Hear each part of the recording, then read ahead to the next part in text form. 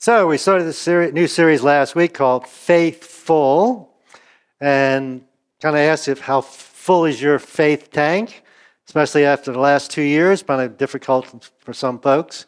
Or maybe you're not a person of faith, or maybe you were and you lost it. So all of us are somewhere in that perspective, and we're talking about if we lost it, how to get it back. If it's empty, how to get it more full or fuller. All right? So today we're going to talk about practically speaking. So I want you to think about something as we start this morning. Talking about believing things. All right? How much better, how different would our lives be if all we had to do was believe things? For example, if I just believe eating these things here would make me healthy, I wouldn't have to eat them. I just believe they'd make me healthy. Or stop eating those, I'd be healthy. Or if these exercises would be good for me, I don't have to do them. I just have to believe if I did them, they would make me strong and healthy. Let's carry it a step farther. Not only do I believe, I could believe some things wrong. This diet might not make me healthy, or this exercise might not help. So let's move it a step higher. I know, this without a doubt, this is fact, this is truth, whatever. I know, for example, that spending less than I make is a good idea financially, right? The government doesn't know that, but the rest of us know that, or hopefully you know that, right? Good idea. Or if you're in school, some of you are teachers. As a student, you know if I study, I will get better grades, and if I don't study, right? You know that. But I don't have to study. I just know if I study. And I don't have to spend less than I make. I just know that it'll be good for me. So I'll be good financially, right? Now, of course, you're all sitting there and say, Pastor, that's crazy. That doesn't make any sense. So why would you and I feel that way spiritually? If I just believe it, I don't have to do it. If I just believe it, everything's going to be good. My life's going to be good. Things are going to be better. See, the problem is you and I don't lack for information, either spiritually, or most of us anyway, spiritually, but certainly not about diet, exercise anyway. All you do is Google it. Whatever you want to find out, you can just Google it, right? Or go on YouTube, and somebody will show you how to do something. So we don't lack for information, but having information doesn't necessarily make us different or our situation different, does it? So Jesus came along and he's addressing this problem. So Jesus doesn't say you just need to know or believe and know. You need to do what? You need to do. You need to do. Do makes the difference. If I eat different, if I exercise, if I don't spend, if I study for a test, that makes the difference, right? Not believing, not even knowing, but doing. So I came across a cute rhyme, help us remember. It says this: when we believe but don't do, our dreams don't come true. When I believe this diet's good for me, but I don't do it, I'm not healthy. That's my dream, right? Financially, relationally, I know these things. I have a good relationship with my spouse or with my kids, or if some of you have parents, I need to know certain things I can do. But if I don't do them, I don't have a good relationship. See, we don't fail for lack of information. Most of the time. We fail for lack of doing. It's worse than that because it affects our faith. See, when I believe something, but I don't do it and it doesn't happen, if I believing is all I need to do, then, okay, God, I believe it and it didn't happen, it weakens our faith. And we're trying to strengthen or fill up our faith tank. Now, last week, those of you who are here, we said, well, actually, it was one thing that amazed Jesus, or two sides of one thing. What was the one thing that amazed Jesus? Read all through the Gospels, only one thing amazed Jesus. What was it? Speak up. Faith, amazing faith, or lack of faith. His hometown, they didn't believe in him. The only thing recorded in Scripture that amazed Jesus. Maybe there's other things, but that's all we know about. And so Jesus said, it's just not about believing. And he used the phrase we often use here. Every Sunday we use it. He says, follow me. Follow me. See, that's different than believe me, right? So Jesus says something, and I believe it. Jesus said, you need to do this or not do this. But I don't do it. I just believe it. That's not following, is it? If you're going to follow me and I'm going over here, you have to go over there. It's just simple logic, right? So Jesus said, you got to follow me. But it's so hard, isn't it? To follow Jesus. He asks us to do stuff that seems impossible to do sometimes. And we all have weaknesses, or some of us have addictions even. And so what the church has done, unfortunately, and people like me to stand up and talk, we've dumbed it down. Well, that's too hard. Nobody's going to do that. Nobody's going to try and do that. So let's just dumb it down. And we talked about this last week. So we just dumbed it down to believe in me. So if you believe Jesus is the Son of God, and he came to earth, lived a perfect life, he suffered and died, and rose on the third day, and is now on the right hand of the Father, and I can just pray this prayer and say, I believe that, then that's all I got to do. Easier. I don't have to change anything. Don't have to change my life. I don't have to change my attitude. Don't have to change my character. I don't have to change anything. I just believe everything's going to be good. Well, it doesn't make sense in the physical world, so it consequently doesn't make sense in the spiritual world. Now, we mentioned last week, God's most honored by our trusting him, our faith in him. And I mentioned my wife. For example, a group of us together, we're all supposed to meet at 7 o'clock, and we're there, and my wife's not there. Gets to be 15 after, 20 after, and somebody starts saying, hey, you can't trust your wife. She's never on time, whatever I might say. And I'd say, whoa, wait a minute. I know my wife's character. And if there's any way she could be here at 7 o'clock, she would be here at 7 o'clock. Maybe she stopped to help somebody, or maybe the car broke down, but I guarantee you, I know her character. She would be here. I trust her 100%. The question is, do we know God's character, and do we trust him 100%? Because that's when he's honored, when we trust him. And so he asked the question last week, what would you and I do? What would we do if we were absolutely 100% confident that God was with us? What would we do? How would we act? What would we not do? What would we change? We're also trying to figure out, well, what are these components, these ingredients, or one way to put it is what it fuels, the development of, and I'm going to use this term. It shouldn't be necessary to put the word active in front of faith, but that's the struggle with present Christianity. We have to add that word because we have this idea that faith is just believing something. So no, it's not just believing something. It's believing something enough to do something. Sustaining faith. Faith that will get you through, we're going to use the word storms in a few minutes. So what are they? What are the essential ingredients, components of a potentially amazing faith? A faith that would amaze Jesus. So we're going to talk about one today. I'm going to call it application teaching. Application teaching. All right. I don't know how people that teach math and science and all those things do it. You do have labs in some of these classes and stuff that you get to actually do the things rather than just believe the things, right? And so whether you're listening to somebody like me in a church or online, or you're reading a book or whatever, and you're reading about something spiritual, your faith can be all intellectual until somebody gives you, use the word handles, some way to actually do what the teacher's teaching you.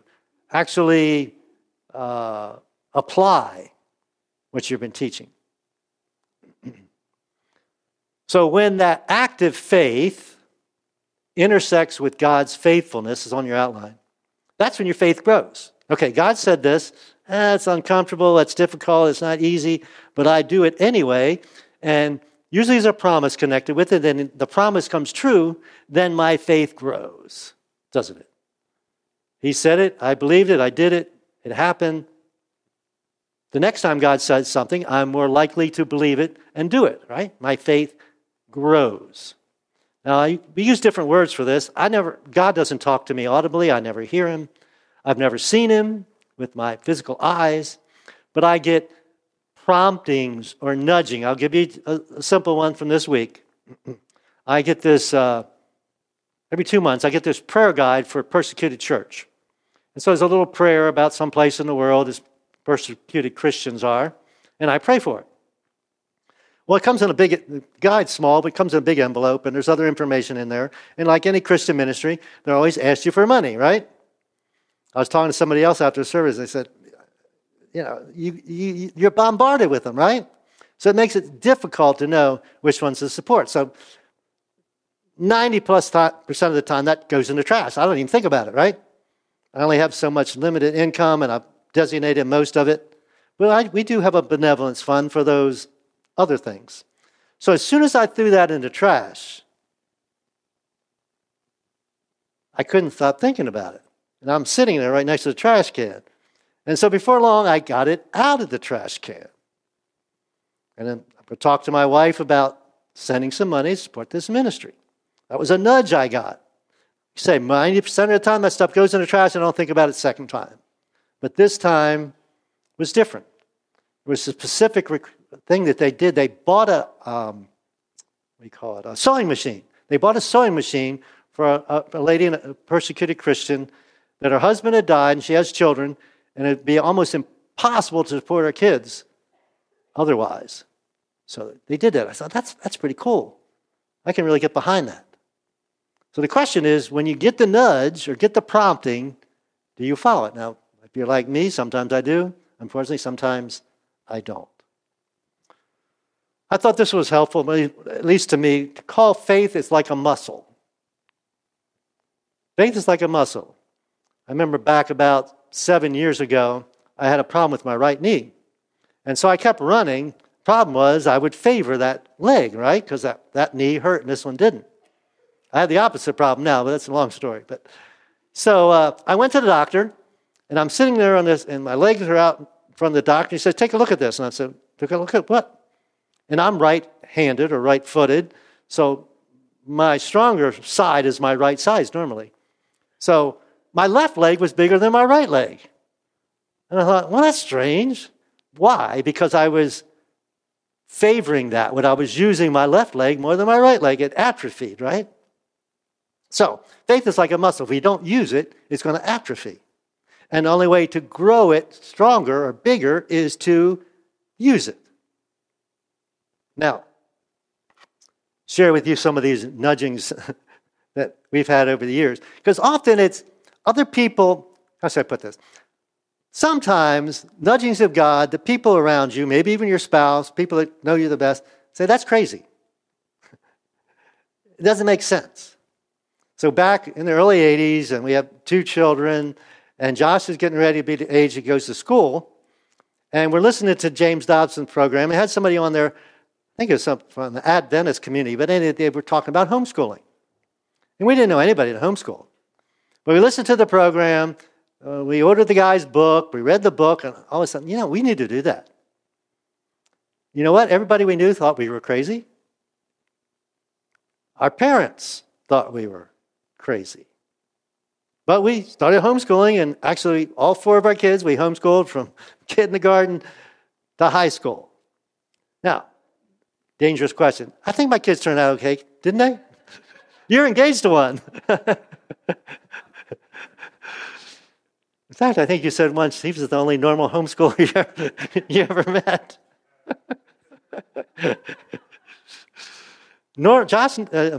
Jared normal? I don't know, but anyway. Well, we're getting sidetracked here, sorry. Anyway, but this is when you and I experience God. When we get that nudge and we actually do it and it works. It turns out. Even if people think it's crazy, maybe even you think it's crazy. Our faith grows and we experience God, and God is honored. We said this too last week. The currency of a relationship, or the foundation of a relationship, is trust. If you meet somebody, first time, you don't really trust them. You don't know their character. You don't know if they're going to tell you the truth. But as I used my wife as illustration earlier, if my wife says something, I trust her. I don't even question it. We have different opinions about things, but and if I was to lose her trust, then it would really, our relationship would take a hit. The other side of this is we deprive God of, quote unquote, showing off. That's not an original term with me. Because when I trust God, especially in those crazy things or impossible things, and He comes through,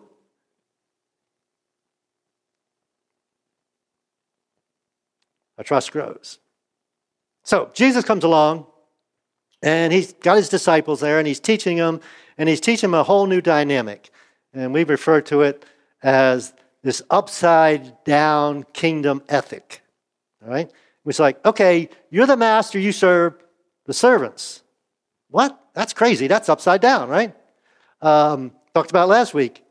Love your enemies? That's crazy. That's upside down, right? We don't love our enemies. We hate our enemies. And so there was all these things Jesus was teaching. And they're just like us. That's crazy. That's upside down. I don't know if I can do that.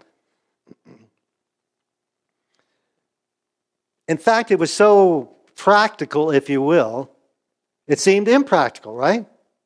So I'm supposed to love my enemies. I'm supposed to pray for them. If there's something I do to help them, I'm supposed to help them. That's really practical, but I don't know if I can do it. And it often seems risky. Risky, right? Slap me on this cheek, I'm supposed to turn the other way. Well, that's risky. They might hit that one too, right? But Jesus says, or God just says to us, just trust me. Just trust me. So, Jesus had this sermon we call the Sermon on the Mount. And it's beginning in Matthew, and some recorded in Luke. And He's teaching all these upside down things. And He gets to the end, and as a good preacher, He has a good illustration or good story to tell. We call it a parable. It's in the end of Matthew chapter 7. So therefore, you heard everything I've said, all these teachings. So therefore, everyone who hears these words of mine is blessed, right? All I got to do is hear them. Or you've heard these words and you believe them. You're blessed. You're wise. No, what did He say? Everyone who hears these words of mine and puts them into practice. He's like a wise man, a wise person. So I use this as illustration. He says, okay, a wise person is going to build his house on the rock. Now, construction back then was different than now. Now we dig footers and put rebar in them and pour concrete. So we build our own rocks, right? So we can build any place. But back then, you had to dig down to find the rocks and build your house on that. So it was more time-consuming, more difficult, cost more money, right? So it's faster, easier, just kind of build a house on top of the sand. But if you're wise, you're going to build it, take the time, energy, and money to build it on the rock. So what's going to happen?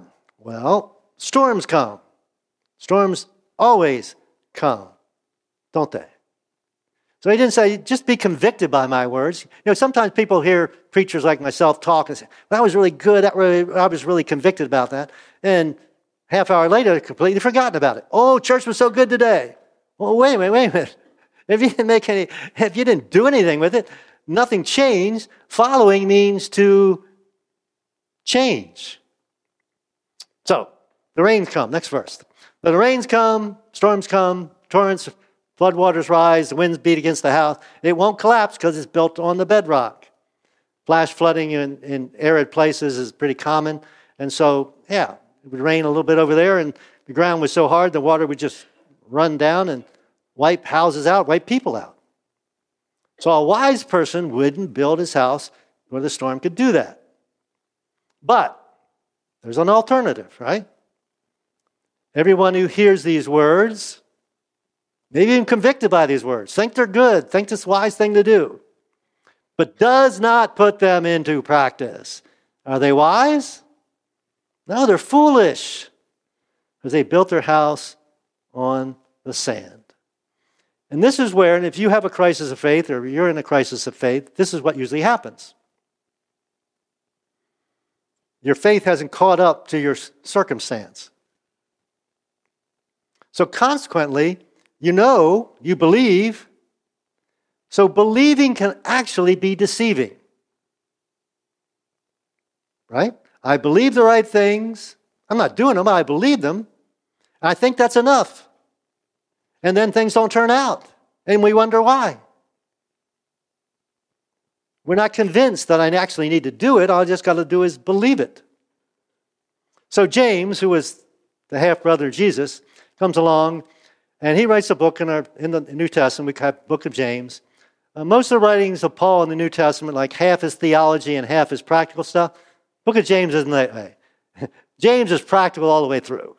So right here in the first chapter, in verse 22, he says this. Sounds like he's quoting Jesus almost. He says, do not merely listen to the word. Bring that up, please. Do not merely listen to the word of Jesus, of James as his preaching, anybody's preaching, whatever. That deceives yourself. You deceive yourself when all you have to do, think you have to do is just hear it. That doesn't do any good. In fact, it might do some harm. Do what it says. Use the illustration of muscles. And James actually gives us a pretty cool illustration. Probably all of us got up this morning and looked in the mirror, right? I won't ask you to raise your hand. I did. All right, my hair's a mess, so I go wash my hair. You ladies do a little bit more work usually than us guys. So he says, okay, you look in the mirror, he said, hey, my face needs some work, my hair needs to be washed, whatever it might be. And then you go away and forget. Which means you didn't go wash your hair, you didn't put your makeup on or whatever you wanted to do. And so then when somebody sees you, you scare them, right? Because you didn't fix what needed to be fixed. So believing and not doing can be deceiving. Was it good enough just to look in the mirror, realize what I needed to do? No. So again, believing can be deceiving. Thought of another illustration. Our neighbor planted some lettuce and some spinach a month or so ago, and she had some extra, single lady. And so she brought some by yesterday, I think. It was really good. All right? Now, so a month ago, she could have said, if I plant some seeds now, I truly believe that in a month from now, I'll have lettuce and spinach. But she didn't plant the seeds. Would she have lettuce and spinach to give us? Of course not. We all understand this in the physical world. Why don't we understand it in the spiritual world? So back to Jesus' story. Oh, no, let's finish up here. So then James says this, but if you look carefully into the perfect law, that's the mirror, we would say God's word, the Bible, that sets you free, and if you do what it says, okay, so I've seen it, I understand it, I believe it, but then I also have to do it, don't forget it, then God will bless you for knowing it, believing it, no, for doing it. So back to Jesus' story about the houses and the rain. Though the rain comes in torrent, this is the guy who built it on the rock. Winds beat against the house. It won't collapse because it was built on bedrock. Firm foundation. So storms come in life. I was able to survive, prosper through it. But the flip side is everyone who hears these words of mine and does not put them into practice. It's like a foolish man who built his house on the sand. It was just too hard. It was too expensive. It was too difficult. It was too crazy. So I just didn't do it. So the rain comes, because the rain always comes. If you're in a storm in your life right now, you understand this. If it's not, wait a little bit, because the storm's going to come, right? That's life. Life's difficult. So the flood came, and the winds beat against the house, and it collapsed. It was utterly destroyed. And unfortunately, what you and I do when we're in this situation, when our faith doesn't hold up to the storm, we blame God. Your word said this. I didn't do it. Your word said this. I believed it. I didn't do it. It's your fault, God. Was it God's fault? No, it wasn't God's fault. So, Jesus finished speaking, and the text goes on this way. It says, when Jesus had finished saying these things, all those crazy upside-down things, the crowds were amazed, or maybe confused, at the teaching. But they were amazed for what reason? Because he taught with real authority. There was something special about this teaching. This is something different about this teaching. This is something real. This was truth that would make a difference. Quite unlike all the other teachers they had heard. Trust me, and your faith will grow bigger. In fact, one of the reasons maybe you're losing your faith, or maybe you lost your faith, or people have never gained their faith, is because they look at us, those of us who claim to be Jesus followers, and they say, okay, most Jesus followers know what some basis of non-Jesus followers, some basis of Christianity, and said, the Bible says this, but you aren't doing that. So why would I want to be a Jesus follower if you're not? In fact, probably all of us know somebody that's maybe been a Jesus follower for a long time, it's just not a very nice person. You ever met somebody like that? Wait a minute. If I'm a truly Jesus follower, I'm going to be a nice person. None of us are perfect. I understand that. So, the rain fell. The flood came. The storm. The wind beat against the house, and it collapsed. It was utterly destroyed. I got thinking about these places where they have hurricanes. And weather forecasters can tell, hey, tomorrow the hurricane's coming. So what do people do? They prepare. They get plywood and put it over their windows and doors so their house won't be destroyed. Usually the foundation's not an issue, it's the wind. So, Jesus said, I want you to be prepared for the storms of life. You all know they're coming. We all had them. They're going to keep coming. My truth. Let you stand, not be destroyed when you go through the storm. Problem is, things Jesus said are just disturbing, aren't they? Loving my enemies, letting somebody turn the other cheek, serving people, forgiving people. He said, forgive everybody everything. I can't. It's just disturbing, isn't it?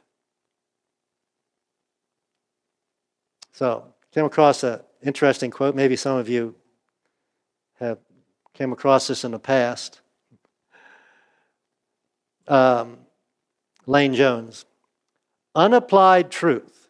Okay, so I know, something I know, it's really true.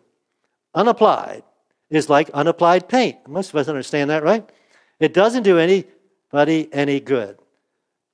We've got some water streaks in our bathroom walls. We've been in our house, almost 14 years now. And my wife keeps telling me, I need to paint. Maybe she wants wood on the ceiling. But anyway, I'm busy doing other things like building ramps here at church. But anyway, got the paint. Is the walls in the bathroom look any better? No, my wife keeps telling me. She's not an ag, but it bothers her. And I want to know things that bother her.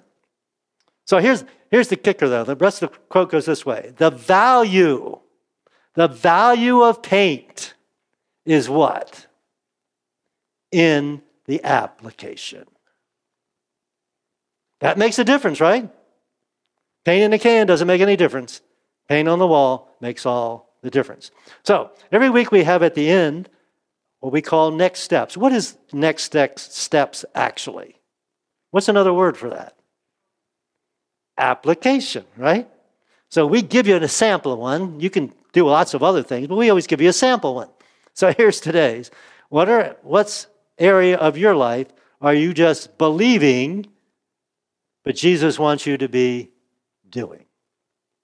Or maybe it's some area in your life where you feel a nudge or a prompting. And sometimes something seems a little crazy, right? Usually something seems risky, whether it's relationally or financially or whatever it might be. But if it's God, I'm going to grow your faith. Well, the only way you're going to do it is to start doing what you heard. Let me pray with you. Father God, thank you. We thank you that you desire to have great faith, that you bring storms and tests in our lives to help us with that. But sometimes our faith diminishes rather than grows. It's not strong enough for the test. So I pray, God, you know all these folks that are here and those that are listening. You know what storms they're facing. And I pray their faith is up to the test. Grow our faith.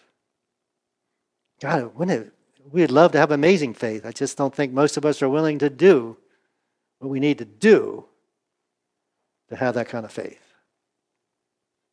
So, help our unbelief. Help us believe. Pray for anyone that's not a Jesus follower, or maybe you were and now aren't. And maybe this is the reason you didn't understand this, that it was more than just believing, it was actually doing. So maybe today is the day you want to start doing. Make that decision. God, you've spoken to us. I pray that we will be responsive, obedient to the nudges, and not just believe, or not even feel convicted, but actually do. We ask these things in your precious name, Jesus. Amen.